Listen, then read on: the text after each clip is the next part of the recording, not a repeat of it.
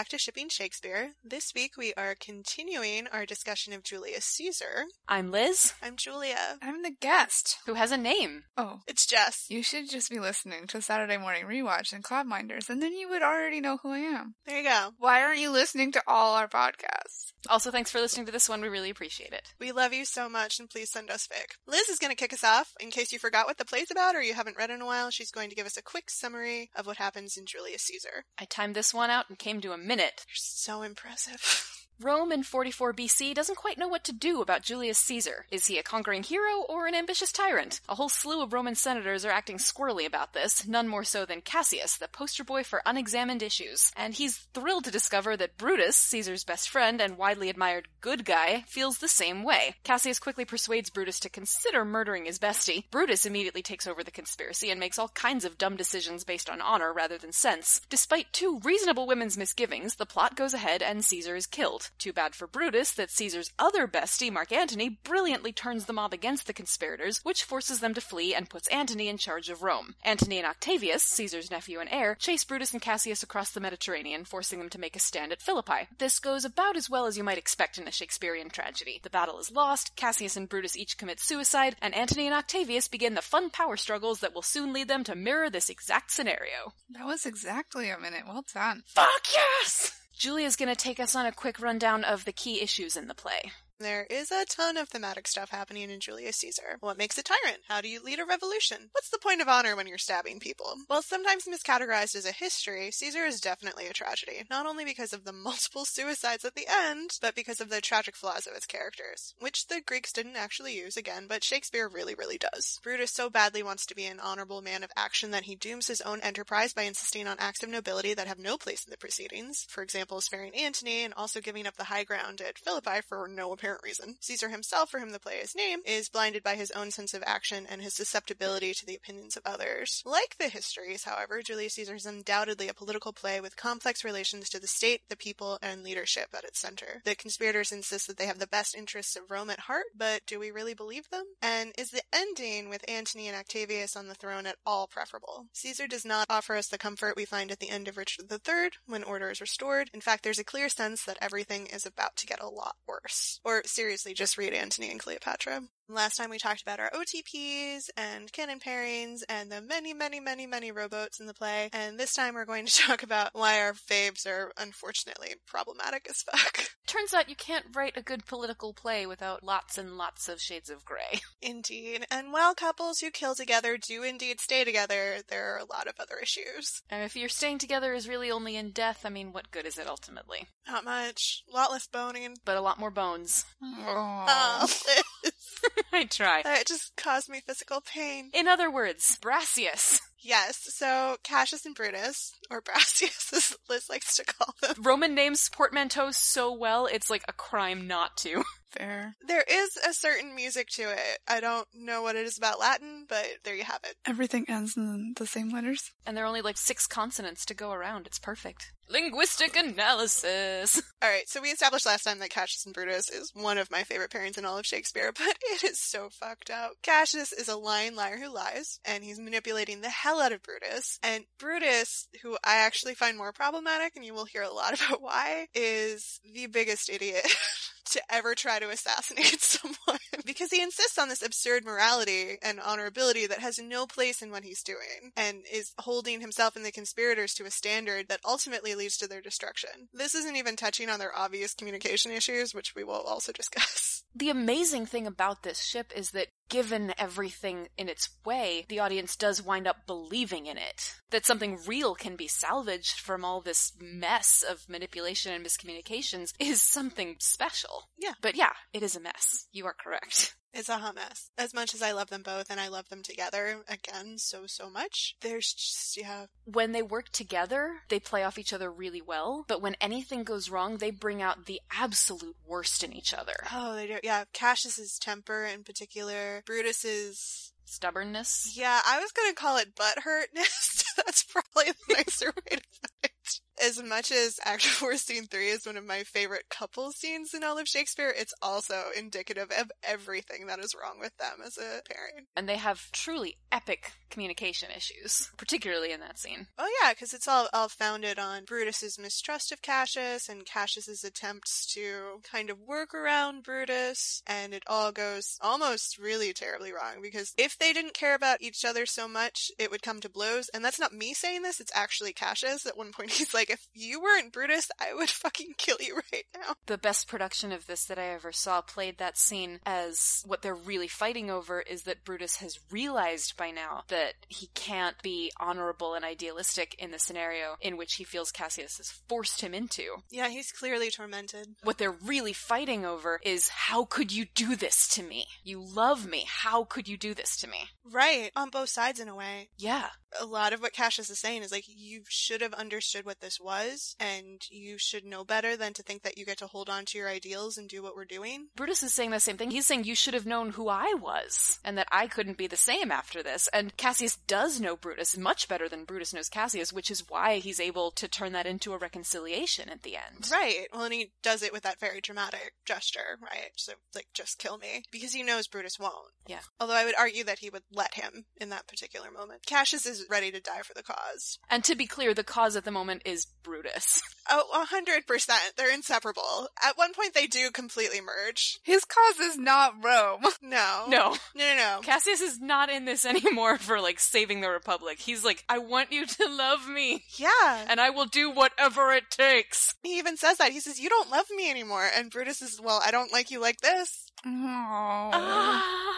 He says, I like not your faults, but that's basically what he says. But this is who I am, Brutus. Yeah. No, entirely. That's one of the most problematic things about this ship. The seeing of the other one is very one-sided. What Brutus sees Cassius as is sort of this idealized version because he's Brutus and he needs to see ideals. And Cassius is such a realist and he knows exactly who Brutus is and always has. Oh yeah, absolutely. It's not just that he sees an idealized version of Cassius, it's so through how Brutus thinks that the world should be and how people should be. Because it's not even anything that Cassius aspires to be. Like, if you ask Cassius, like, what's the best version of yourself? You'd be like, ruling Rome, obviously. It's true. Like, it has nothing to do really with honor. It's about him having, like, control, and if you're being really cynical, lots of power, but however you want to read him, it's not about this honorable ideal of what a Roman is supposed to be or what a soldier is supposed to be. It's like, how do we get shit done? That is Cassius. Because he's not stupid. He's not an idealistic moron, unlike some people. Part of what Cassius is walking into in that scene is that he knows that Brutus is holding him to an unrealistic standard, and he's angry about it. As he should be, because that's not a fair thing to do to someone you love. Yeah. No, he's furious and saying, like, you want me to be something I'm not. Of course we're going to take bribes, and of course we're going to do underhanded things. That's part of what this is. And if you didn't know that about me... We're trying to win a war. You idiot. Cassius is trying to say, like, I know what I'm doing, and you don't think I do. Brutus is just too dumb. He's not dumb. He's too naive. He's too blind. Like, the whole play, Cassius is telling him all sorts of things that aren't true, and he doesn't even question it. It's not even that they're not, like, wholly true. It's that they're what Brutus wants to hear. Yeah. He's feeding him selective information for a purpose, and it never occurs to Brutus that any of the conspirators could possibly have other motivations. Right. He doesn't even make them swear an oath to each other. That's really where the idealism starts, because Cassius is like, well, we're all in this together. We should swear that we're going to do what we say we're going to do. And Brutus is like, no, we're Romans. It's fine. This in two layers of cultures where giving your word was a big deal for ancient Rome, but more pertinently for Elizabethan England. We're still in the era where you could give your parole on the battlefield and be trusted not to run back to your side. Promises mean something to these people. Cassius is being very pragmatic and sensible when he says we should all promise to stick together. And Brutus is basically saying we don't need no Declaration of Independence. I trust all of you. We can do this on our own. It is laughably naive, so much of what he does. The other problem here is that Brutus's true OTP is Brutus in Rome. Oh. Yes. I was just thinking about /Rome. He ships it so hard. He does. And then obviously Caesar /Rome. Rome ships itself with Caesar currently, like in the moment of the play. family, although Rome apparently ships itself with a lot of people. Rome's a little bit of a slut. Yeah, Rome gets around. But also, like, Brutus is doing this for this high-minded ideal, but, like, Rome sucks.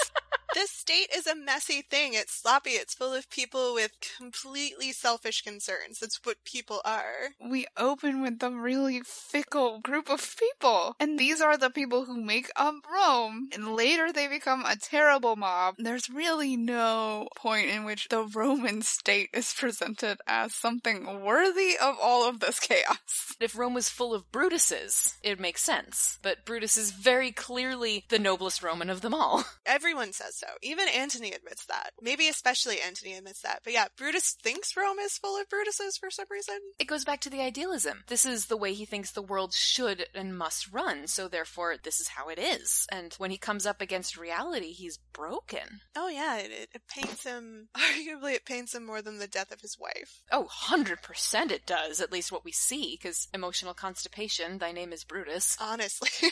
He feels much safer expressing emotion about loss of faith and trust than about loss of people or love. And Cassius is willing to do both, is able to do both. Cassius is a realist. He understands how the world works. But he also, like, clearly feels things very strongly. I mean, that's one of the points in this particular argument is Brutus is like, your temper is totally out of control. And Cassius is like, your temper isn't anywhere near where it needs to be. What are you even doing? And also, excuse me for being human with feelings. Ye gods, must I endure this? Oh. I know. He says also, a friend should bear his friend's infirmities, but Brutus makes mine greater than they are. No. In theory, obviously Cassius knows of this about Brutus, but I get the sense that in that argument, he's never really seen that turned on him before. That's true. Well, they're also in admittedly a sticky spot, right? They're facing down Antony and Octavius. Their armies are probably only sticking around for a short period of time. This tends to be how that goes. Brutus needs to pay his, but he's not willing to do anything underhanded to get any money, because again, stupidly idealistic. Cassius is just like, do you not want my army to eat? Are you even trying to win this war? Right. Cassius is over there like, of course we need to, like, bribe people and take bribes. That's part of how this works. Jess, I think you put your finger on it. Brutus doesn't actually want to win this war. Brutus is feeling so devalued at this point by the world that he kind of needs to lose in order to have his worldview reinstated. And that's what happens. In the battle itself, he's obviously keen on attacking, but it's ultimately self-destructive. What Brutus is really after at this point in the play is any kind of confirmation that the world is better than it's shown itself to be lately, even if that means he dies. I think Brutus would be totally fine dying if that reaffirmed his belief in the world. Which it does, because he sees the ghost of Caesar, which is the final thing he needs to convince himself that all his rationalizations were wrong, and that he is in fact the villain, and he does need to suffer for it.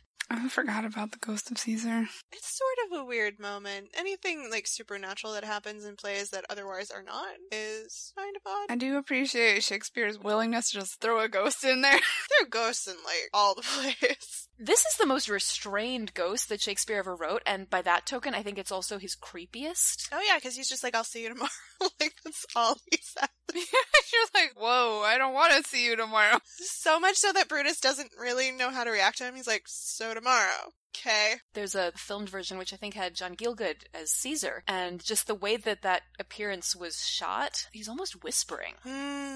Creepy. He's just looking a little bit dead-eyed, but just enough awareness that you know he knows it's Brutus. He just says, to tell thee I shall see thee at Philippi, and that's clearly all that he's come to say, and then he's just gone. That's creepier to me than the ghost of Hamlet's father. That's creepier even than the parade of wronged ghosts that crosses Richard III's tent. Caesar doesn't have to engage in any verbal pyrotechnics because Brutus is going to do all the work for him. Richard III needs to be hammered with the knowledge of his crimes in order to get that maybe he's done something wrong. To be fair, it's a long list of people. Or the audience needs to be hammered with the fact that Richard III was the bad guy. That too. Propaganda. But Brutus already believes he's the villain. Brutus is not waiting around for Dante to put him in hell. He's already saving himself a spot there. Dante had his own motives, but regardless, you're right, he's already haunted, so a ghost showing up means very little in some ways. And he takes out that feeling of betrayal by the world on Cassius, which is not fair. Well, yeah, and he winds himself up for it because he's talking about Cassius before he even shows up. He's saying, this is a friendship that's cooled off. Basically, like, Cassius doesn't love me anymore, but that's entirely a justification for him to be as angry with him as he wants to be. And, like, Cassius goes into this knowing this is going to be a knockdown, drag-out fight. He shows up hissing and spitting, which is pretty great because it also has one of my favorite moments, which is basically like, don't fight in front of the kids. Cassius is screaming at him in front of Brutus's tent, and Brutus is like, hey, maybe we should talk inside. Into a tent, BT dubs, where, like, everyone can still hear you. Like, if we're gonna get divorced, we're gonna do this properly. But it's okay, they don't get divorced. They don't. They stay together, and it makes the end that much sadder. So this is obviously a problematic pairing, but I ship it anyway. It's not as problematic as, like, Hamphilia. Nothing's that problematic. No, that is the high point, or the low point. That's the definition of. They have some struggles, and they're kind of in a tight spot. And you can see the limitations of both of their personalities, and again, Brutus is an idiot. Just gonna hammer that point home. Brutus, what did you think the world was? He thought it was like him. How did you get that far in Roman politics? Hashtag privilege. Because he was banging Caesar. Yeah. Yeah, seriously. Also, yes, what Julia said. I don't see them as mutually exclusive, Liz. In fact, they might be the same thing. Caesar privilege. Caesar is a privilege. That might be a good transition to why Caesar Brutus is problematic. I feel like it's fairly obvious. Because one of them stabs the other. Don't murder your exes, guys. Don't do it. It's bad. Even to impress your new squeeze. Definitely not to impress your new squeeze. I mean, are there other reasons to explain why that's a bad pairing? Probably not. But we can go into a little bit more, because this again ties back to Brutus's idealistic worldview. Because Caesar is his friend, he wants so much to believe the best of him, but he's also very aware of the possibility that Tyrant Caesar is a very bad thing. They all seem very convinced that Tyrant Caesar is bad, but Caesar seems like an okay guy.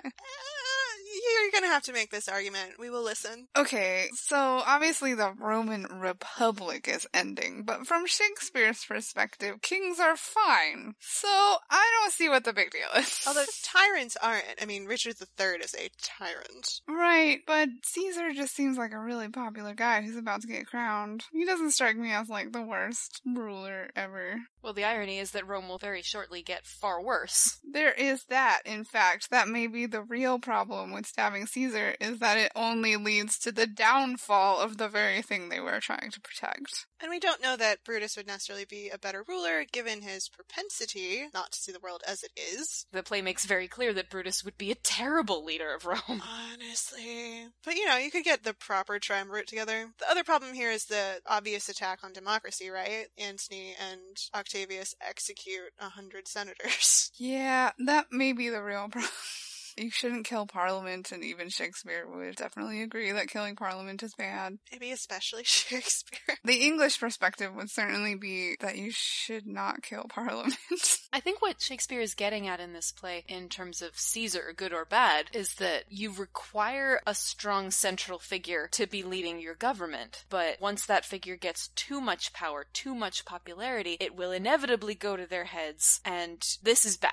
When you have one person in unmitigated control of absolutely everything, you're setting yourself up for disaster, which, lol, they wound up doing anyway. Yeah, they don't provide a solution to the problem of Caesar becoming overly powerful. No, well, because they end up trying to replace him, and then someone else inevitably does, because there's a power vacuum. The thing that always strikes me most about this play, and then particularly how it is presented in contemporary productions, is the complicity of the people in their own downfall and the removal of their freedoms. The mob is totally willing to be a tool of Antony, and they're willing to give things up for Caesar, mostly because they don't really understand what it means. The danger there seems to be the state's willingness to destroy itself. Well, that's not topical at all.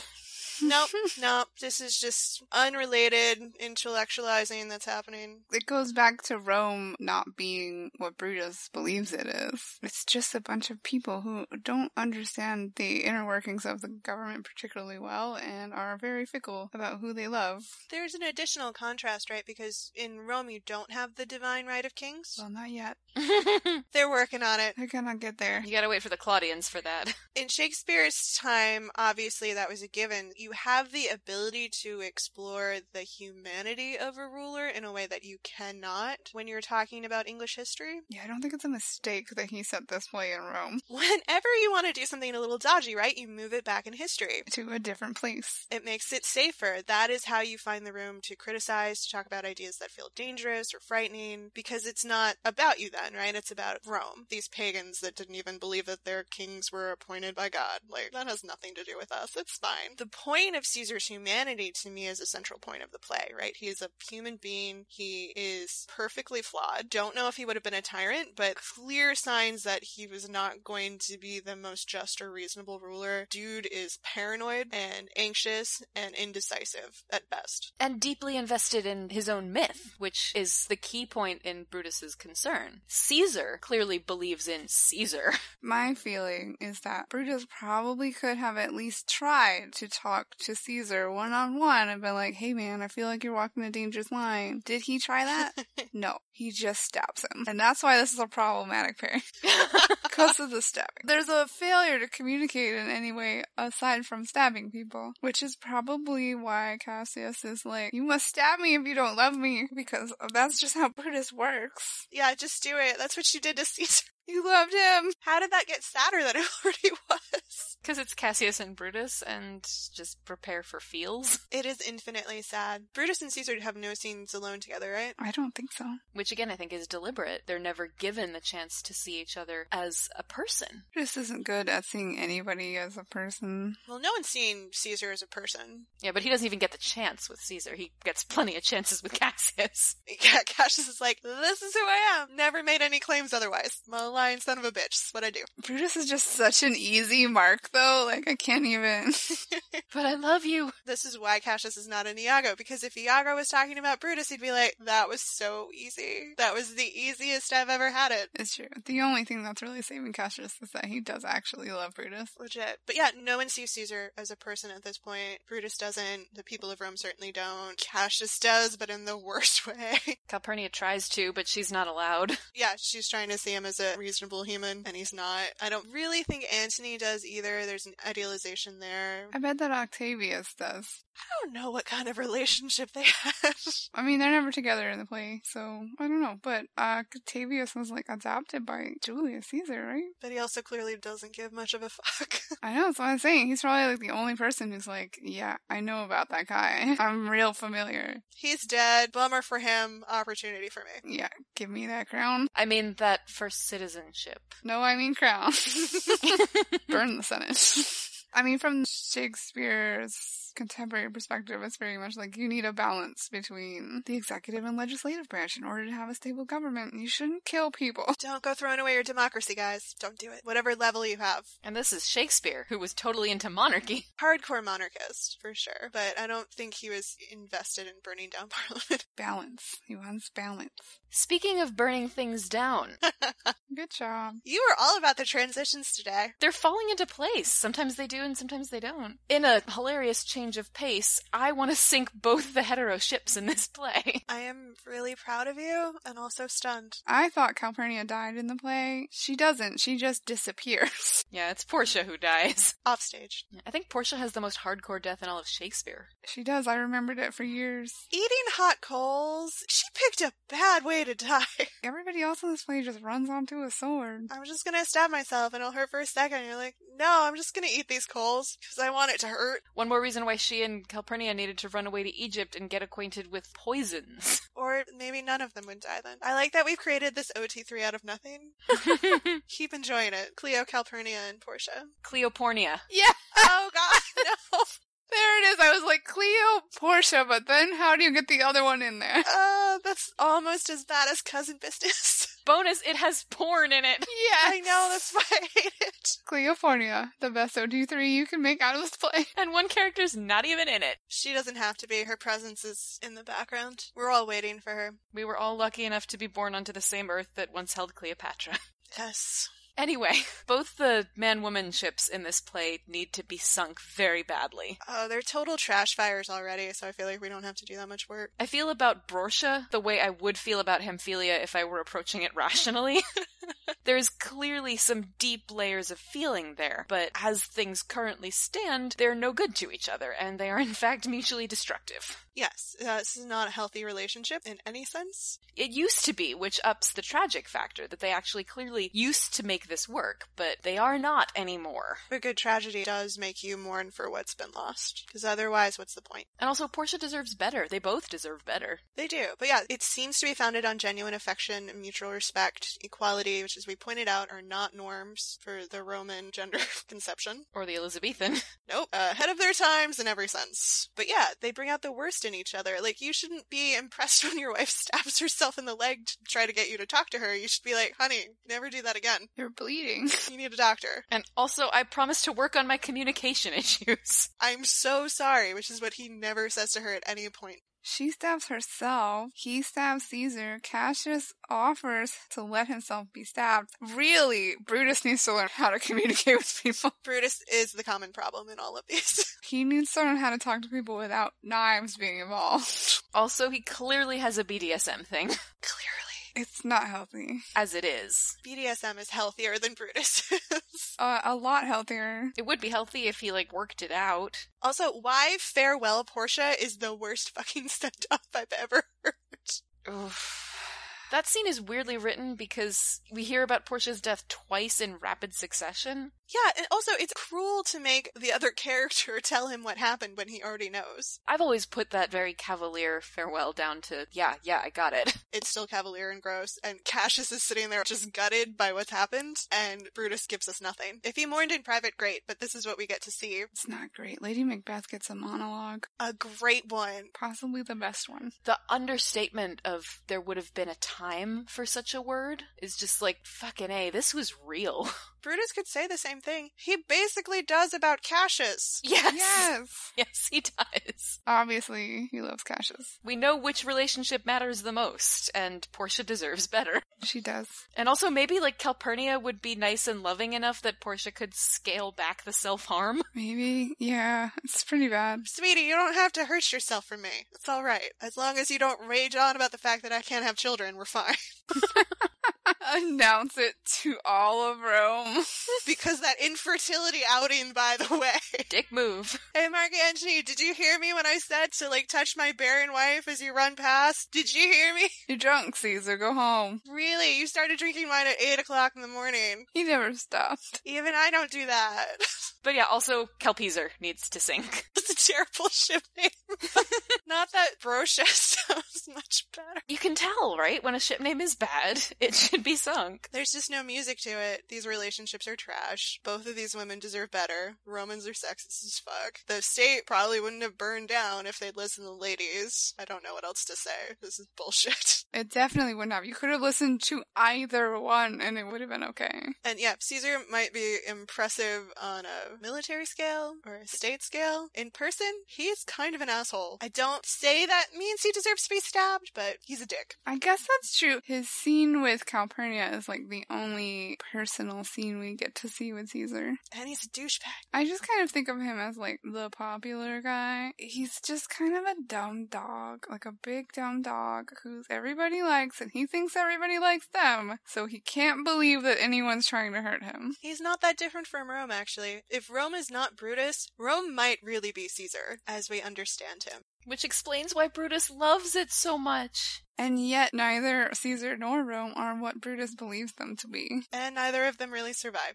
Caesar definitely doesn't. And the Republic falls. Rome itself gets to exist for a while longer. Rome exists for a plenty long time. Most of the exciting parts of Rome are after Caesar dies. And to be fair, people had been whining and moaning about the Republic dying almost since the Republic was founded. That doesn't sound familiar at all. It's just the way people talk about governments. None of this is relevant to anything happening today. It's always relevant. It's just purely an entertainment exercise right now. Any other ships that we want to sink? I mean, Caesar Brutus is kind of also mutually destructive, but I don't necessarily want to sink it the same way that I want to sink the hetero ones. No, Brutus sinks it on his own. Yeah, he doesn't need any help. Stop blowing holes in my ship!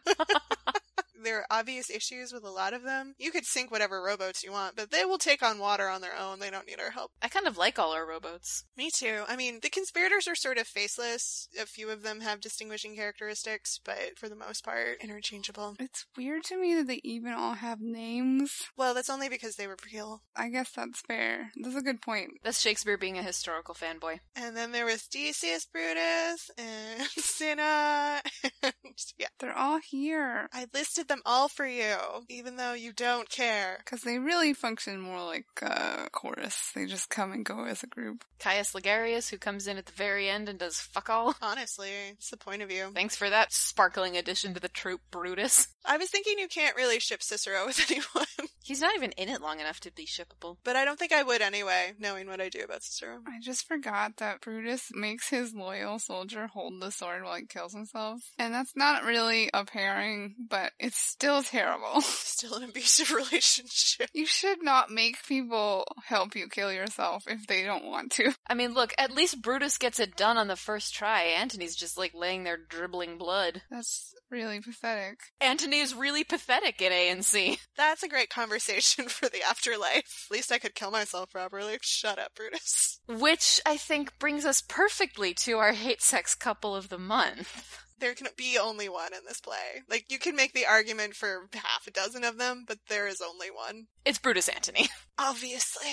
God, they're so hot. Just the rhetorical back and forth alone, right? Here I am making the biggest speech of my life. Oh, cool story, bro. Let me totally humiliate you in public, but also sing your praises while I do it. Yeah, because I'm Antony and I'm that bitch. I am the king of the mixed message. And then Cleo's over here like, excuse me, that's my crown. She does take it. We all know who's in charge of that relationship. Oh god. They literally cross-dress and she's wearing his armor. It's not subtle. Not at all. But, back to Rome. I was all on board with, like, Antony clearly hates Brutus. Does Brutus have any animosity toward Antony? They're slinging some insults in the scene right before the battle. Oh yeah. That's fair. They've been fighting for a minute at that point. I love the bickering in that scene. It's so petty. And it's not even very good. Like, you guys are better than this. And I love that you're bad at it. Cassius tells Antony that his words are so good. He has, like, the best words.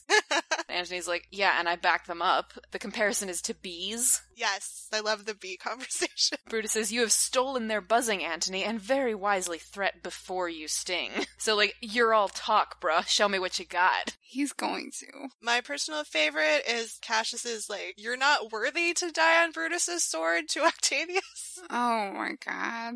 A peevish schoolboy worthless of such honor joined with a masquer and a reveler? Like, suck it. Oh, man. That's... wow. We obviously know the body interpretation of dying on someone's sword. Uh-huh. Uh-huh. Antony and Octavius are kind of maybe into turning this into a foursome, and Brutus and Cassius are like, nuh-uh. No, we are only here for each other, thank you. Told you, Cassius is very possessive. Yeah. At this point, I would say Brutus is too. I mean, he's certainly not going to jump over with Antony and Octavius. No.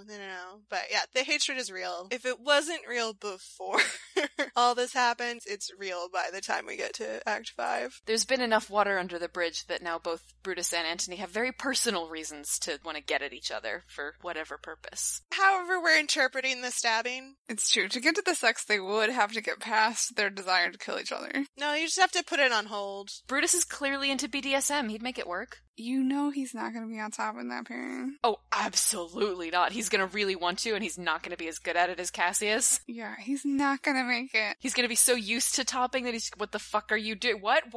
Oh.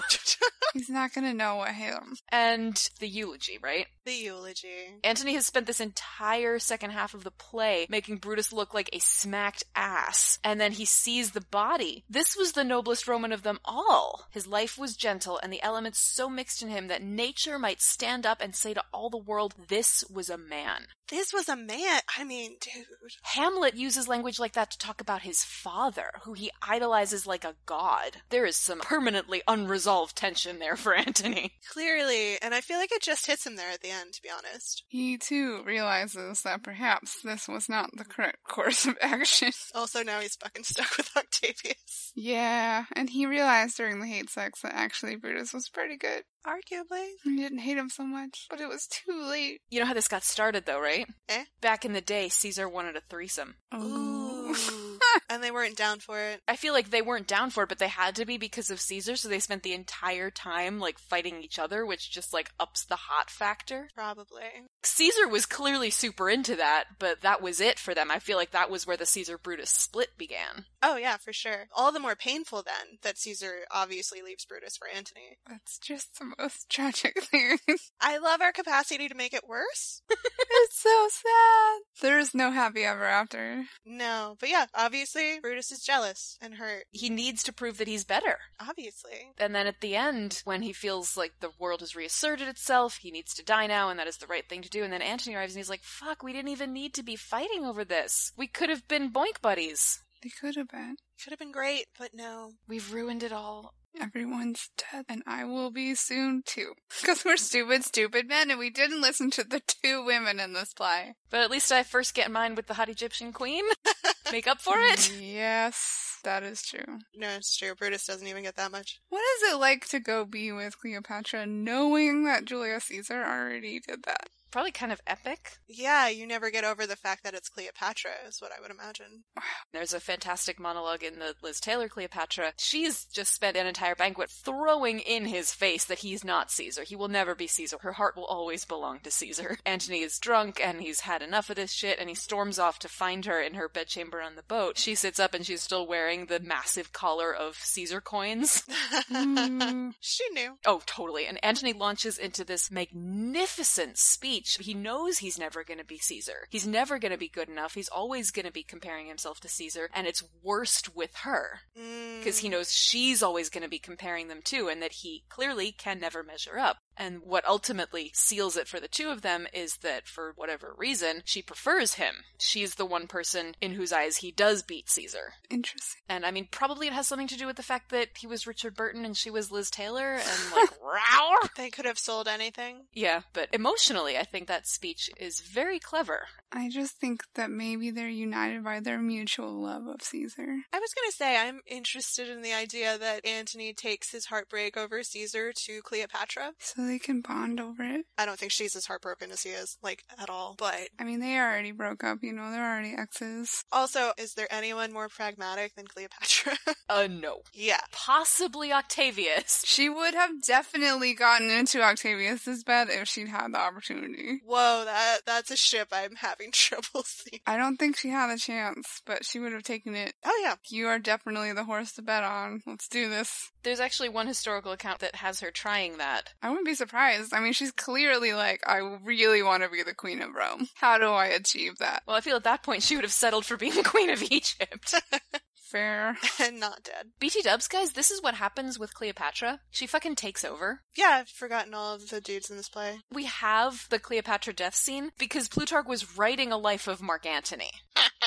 And then Antony died and he was like, but the story's not done. 'Cause Cleo. That's what Cleo does. She's just like, you're cute. This is my story now. She hijacks your dude narrative. It's fine. She even hijacks our podcast. We're more than fine with that. It's Cleopatra.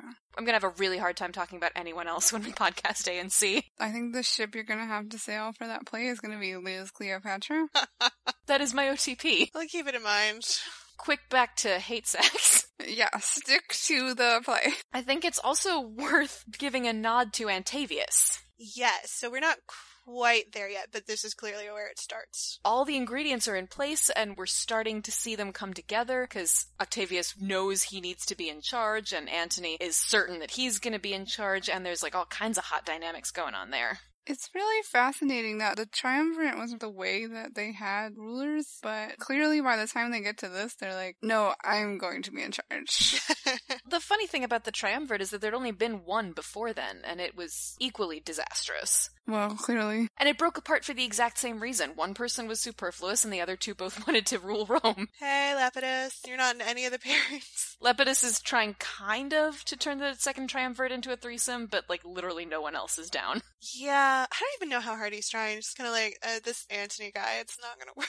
But yeah, Antavius, all I need is that line again. I do not cross you, but I will do so. Like, he's ready. And it doesn't matter what's happened. It doesn't matter what Antony has done for him. It doesn't matter what Antony thinks they are. Octavius is ready. Octavius was born ready. Yes. Good job, Julius, for adopting that kid, because he definitely follows in your footsteps. I mean, I guess good job in a, like, well-chosen sense, but not, like, good job in a good for Rome kind of way. No, good for your line of succession. Good job on the pragmatism. Now, can you get that ghost to have him marry literally anyone else? You picked a winner, but...